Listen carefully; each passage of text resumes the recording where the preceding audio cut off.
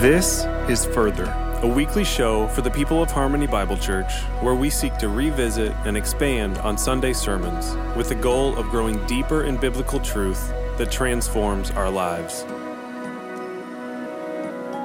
Welcome back to Further. I'm Brenton Grimm, and I have Matt Mitchell here with me today.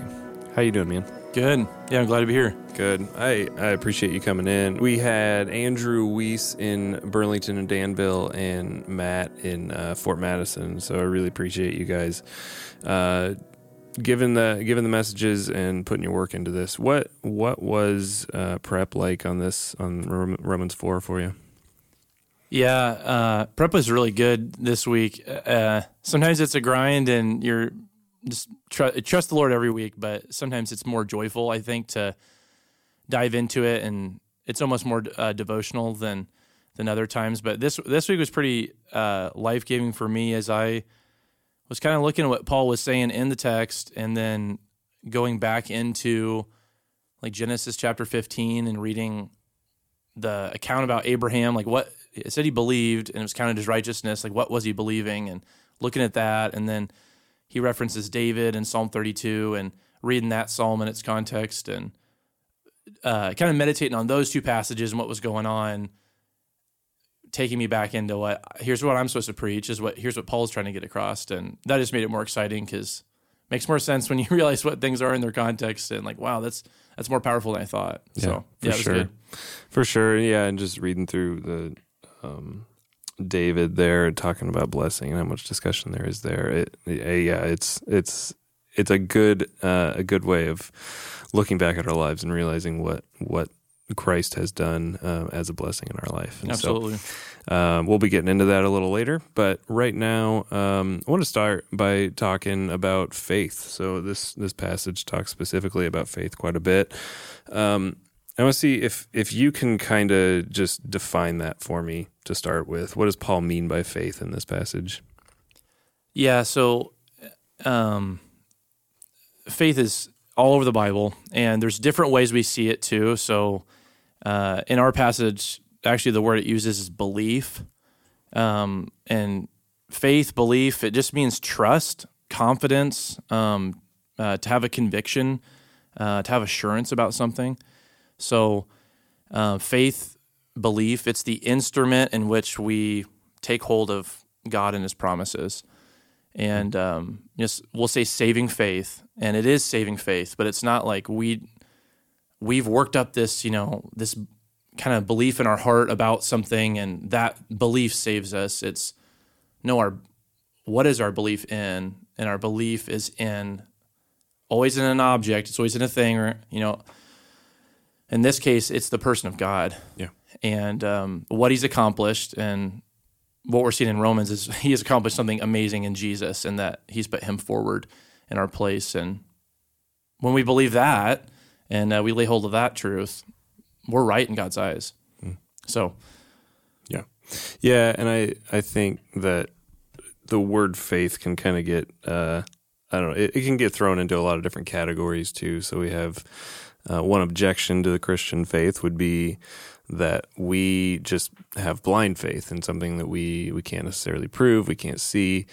Do you think that these are kind of different definitions here of faith, or how would you kind of sort this out? Yeah, definitely. There's like the pop culture, blind faith, or just you just got to believe it, and there's like no evidence. It's like right. Blind faith is like walking into the dark and somebody just says it's going to be okay, and you literally have no idea, like, if you're going to run into something. There's no evidence to prove you're going to be all right.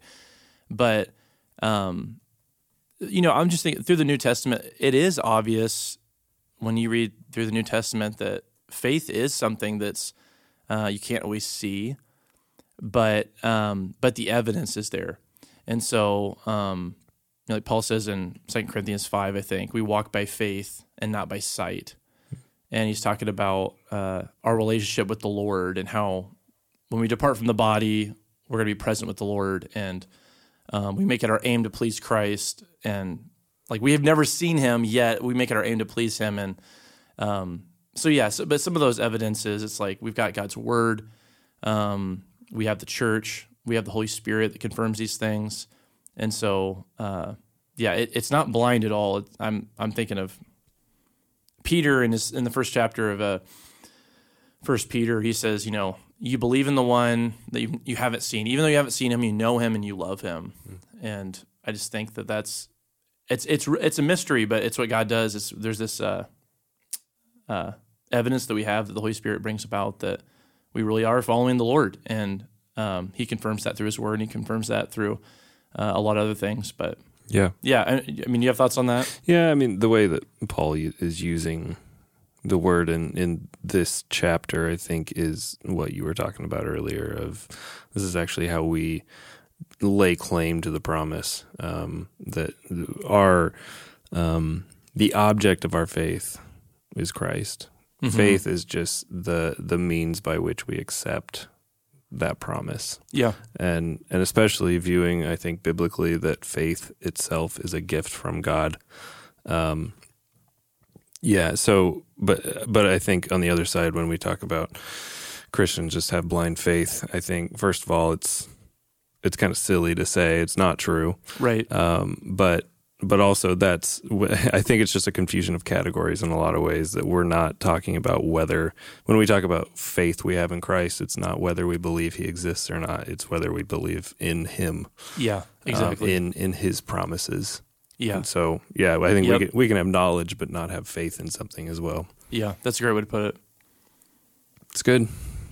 Appreciate it. So speaking of faith, what do we do with James 2? So I probably should have pulled it up here, but James essentially is going back and talking about Abraham, just like Paul is in Romans. And he uses Genesis 22, the story of Abraham and Isaac, to talk about how Abraham wasn't only justified by his faith, he was justified by his works. Doesn't it seem like he kind of contradicts Paul here? Yeah, this is a great question, and I will definitely say that I'm not an expert on showing how Paul and James are complementary to each other, but I will take hundreds of years of discussion over this. That's right. Don't plan on fixing it today. And I've always thought with these that I remember as a newer believer, I remember reading through Romans and being like, yes, amen. I'm with Paul. And then I remember reading James and saying, yes, amen, I'm with James, and not even thinking that they were contradictory at all. And I'm not saying that as some sort of compliment to my early self. I'm actually saying that I think a lot of newer Christians that aren't looking for, these inconsistencies in the Bible or alleged inconsistencies, they don't see it that way, and they actually see it at face value for what it is. And I think really all it comes down to is that our faith and our faith alone justifies. We cannot earn anything in God's eyes. We don't deserve anything that God can give us, but He freely gives it, and we accept those promises in Jesus by faith. And then what James is trying to get across is, if we have faith, there's not going to be this void where there's not going to, and put it another way, there's going to be a changed life. There's going to be works consistent with the faith that we have. And faith is the root, and works in our life that Jesus is king now and we live for Him. That's the fruit. And I think that they are totally complementary, and they're not trying to cover the same material. Absolutely. I think if we read James and look at the context and the question that he's asking and answering there, in verse 14 he says, "What good is it, my brothers, if someone says he has faith but does not have works? Can that faith save him?" And so he's answering a very different question than what Paul is answering. Right. And the answer to that is no. And I think just to frame this a little differently, it's kind of the difference. What James is saying is the difference between simply professing faith and actually possessing faith, having a faith that has actually transformed our hearts, mm-hmm. and then the works come after that. But if the works don't come after a profession of faith, anyone can profess faith. But if the works don't come after that, Right. then it's not a true possession of faith that you have. Yeah, and what's so great about this, the references used here, Paul in Romans 4 is talking about God's promise to Abraham when he's out in the field and says, "Look up at the stars. This is what your offspring are going to be. If you can even count all these stars, and like there's going to be this promise seed that comes to you, Abraham," and he believes. That's Genesis 15, and then James is referring to Genesis 22, where Abraham, by faith, is going to sacrifice his promised son Isaac. Now he's got the promised son, but he's still believing God, and so it's like, no, like what came linearly, what came before the other? Genesis 15 comes before Genesis 22, and that's just a good way, I think, to look at those. Is, hey, Abraham believes, and then he's showing that he believes, Genesis 22. But even at that point, it's still his faith. He's just believing God and what He's promised, and that God's going to come through on what He's promised. Yeah, and I think just to kind of get practical, and maybe we've talked about it here on the show before, but I think what James is actually fighting against is this kind of easy believism where we just can give a mental assent, can say that we believe in Jesus, but our life never changes. Yeah, and I think there's biblically you can't read Scripture seriously and think that that's even a category that you can be in, where we are saved by grace through faith, and that's it. There is so many places that sanctification is absolutely necessary to come next. Yeah, I wholeheartedly agree. So, yeah, just a little practical way of looking at that. Yeah, but it's good. I think just to wrap that up, they are talking about two completely different things there, but they would both agree with each other, I think. Yeah. Is there any difference in the way people were saved in the Old Testament versus after Christ? Yeah, another good question. And I just looking back at the passage I had the privilege of preaching this week, I think Paul settles that, and one of his main points of this is that the answer to that question is no, they're not two separate ways. God's people are saved in the Old Testament and the New Testament. He says in Romans 4, verse 2, "For if Abraham was justified by works, he has something to boast about, but not before God." And then verse 3, he says, "For what does the Scripture say?" Points him back to Scripture, and he quotes from Genesis 15 and verse 6 and says, "Abraham believed God, and it was counted to him as righteousness." And what he's doing there, I believe, is he's pointing his Jewish brothers and sisters, these people who are Christians that believe in Jesus, he's pointing them back to Abraham, saying, Abraham is right in God's eyes because he believed God's promise. And ultimately, we see in the book of Hebrews that Abraham is actually waiting for Christ, for the promises of God to be fulfilled in Christ ultimately. And he didn't get to see that fulfilled in his lifetime. But so the book of Hebrews, Romans 4, I think, says it perfectly, but the book of Hebrews is all about there is one Lord and there's one faith, and all the sacrifices of the Old Testament, they just were pointing towards the ultimate sacrifice, Christ. And he's the one that truly mattered and that everyone was anticipating. And they were looking ahead to Christ, and now we look back to Christ as the one who's accomplished this work. Yeah. So I think one common kind of misconception when we look at the whole of Scripture from people is that God was different in the Old Testament than he was in the New Testament. He's changed once Jesus was incarnated, and so he was much more of a taskmaster before, and then he stopped, and he is now a God of grace. And I think when we see passages like this from Romans where we're kind of given a different view into what those stories actually were. It was of grace that Abraham was saved. Absolutely. So what would you say to someone that kind of has that objection?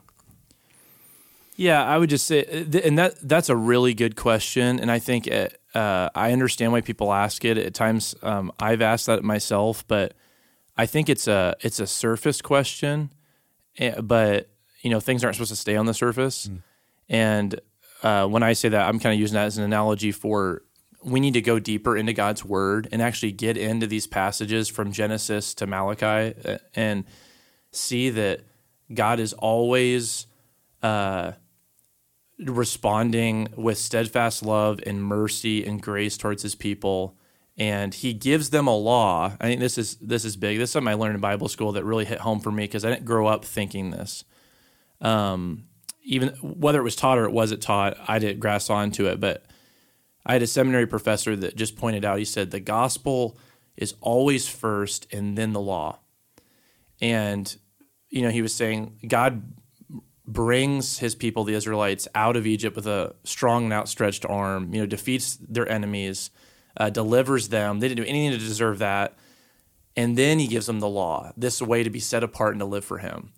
And so I'm kind of answering this question in the sense that, God's people in the Old Testament did not earn righteousness, did not earn God's merit and favor by doing these things in the law. The law was given after they were saved, and it's the same way for a Christian. And Paul points that to the end of Romans 3, it says, Jesus has come.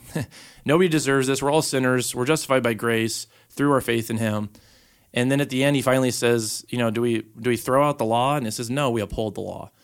And the best way to uphold the law is not by trying to do it on our own, but it's by believing in Jesus by faith, and then the Holy Spirit empowers us to live for Jesus. And so I think God's theme of that grace and that good news coming before the law and all of that is so consistent throughout the whole Bible. And then we see in Revelation, we see the God of justice. He's coming with a vengeance to anybody who's against Him. They're not going to remain when God brings his kingdom in full and the new creation. And I'm glad He's that way, because I don't want a world where there's a bunch of injustice continuing to just occur, and no one wants that. We want our Lord to be a God of justice, and praise the Lord that we're under the banner of Jesus and His blood, and that's not us anymore. Yeah. We were talking a little bit before we hit record on this about Hebrews 10, and I'll just read a little bit of it here, starting in verse 2. Otherwise, would they not have ceased to be offered, since the worshipers, having once been cleansed, would no longer have any consciousness of sin? But in these sacrifices there's a reminder of sins every year, for it is impossible for the blood of bulls and goats to take away sins. And what the writer of Hebrews here is talking about is he's comparing the Old Testament sacrificial system to Christ's once for all atonement. And so if we look at what Matt was saying earlier about Abraham was saved before the law was given, and so right. The sin or the law was never meant to be a way of His people being saved. People were always saved under His grace through the promise of Christ. Yeah, and I can't remember if it's later on in Romans or if it's in Galatians. I think it's in Galatians where Paul literally makes that same point that the way before the law was even given through Moses, Abraham is an example that he believed. Yeah. And what God was doing. He said. And I think going back to the question I asked earlier, if God is the same from the Old Testament to the New Testament, I think that's where our minds go first, is that God He's gracious now, so He was gracious in the past, but I think also it kind of gives us a different view of who God is now if we look at the Old Testament, because there was a lot of things that God did in the Old Testament that it's hard for us to swallow today. Sure. In a lot of ways. And so I think there's maybe a more of a gravity to situations when we read through the Old Testament and realize that the God of Nadab and Abihu is still the God today. He hasn't changed. Right. And so there is seriousness in sin that maybe we don't see as much or as explicitly in the New Testament. Right. But that God hasn't changed. Yeah. So, yeah, certainly. And yeah, I mean, I'm even thinking of, we're going to get there eventually, but it's a verse pretty familiar to everybody. But, like Romans 6:23, for the wages of sin is death. And that's part of the verse, but that's a true part of the verse. And that's what all of us deserve apart from Christ. Our dues for sinning is spiritual and physical separation from God for eternity. Yet the second part of that verse is, but the free gift of God is eternal life through Christ Jesus. And so, yeah, there's... we have a God of justice, but we also have a God of tremendous and amazing grace and mercy, and He's shown us that not just in some abstract way, but in His Son. Yeah. These discussions we've had through Romans have so often come back to the recognition that God is a just God, and I think that can be kind of hard to swallow at times. That God demands justice when it comes against us, but luckily or fortunately for us, he sent Christ, and that was what we needed to avoid that. Yeah, the justice we deserved. Yeah, amen. And Paul basically is saying that exact thing in the passage we just got done here in this week from Romans 4. So, yeah, it's consistent. It's great. Let's talk a little bit about as Paul brings up Psalm 32 here. He talks about what it means to be blessed by God. What do you think David is trying to communicate here in Psalm 32? Yeah, this is so meaningful. Verses 7 and 8 of chapter 4. He's quoting from Psalm 32, is the first couple verses there of David's psalm. And blessed is been hijacked by our culture.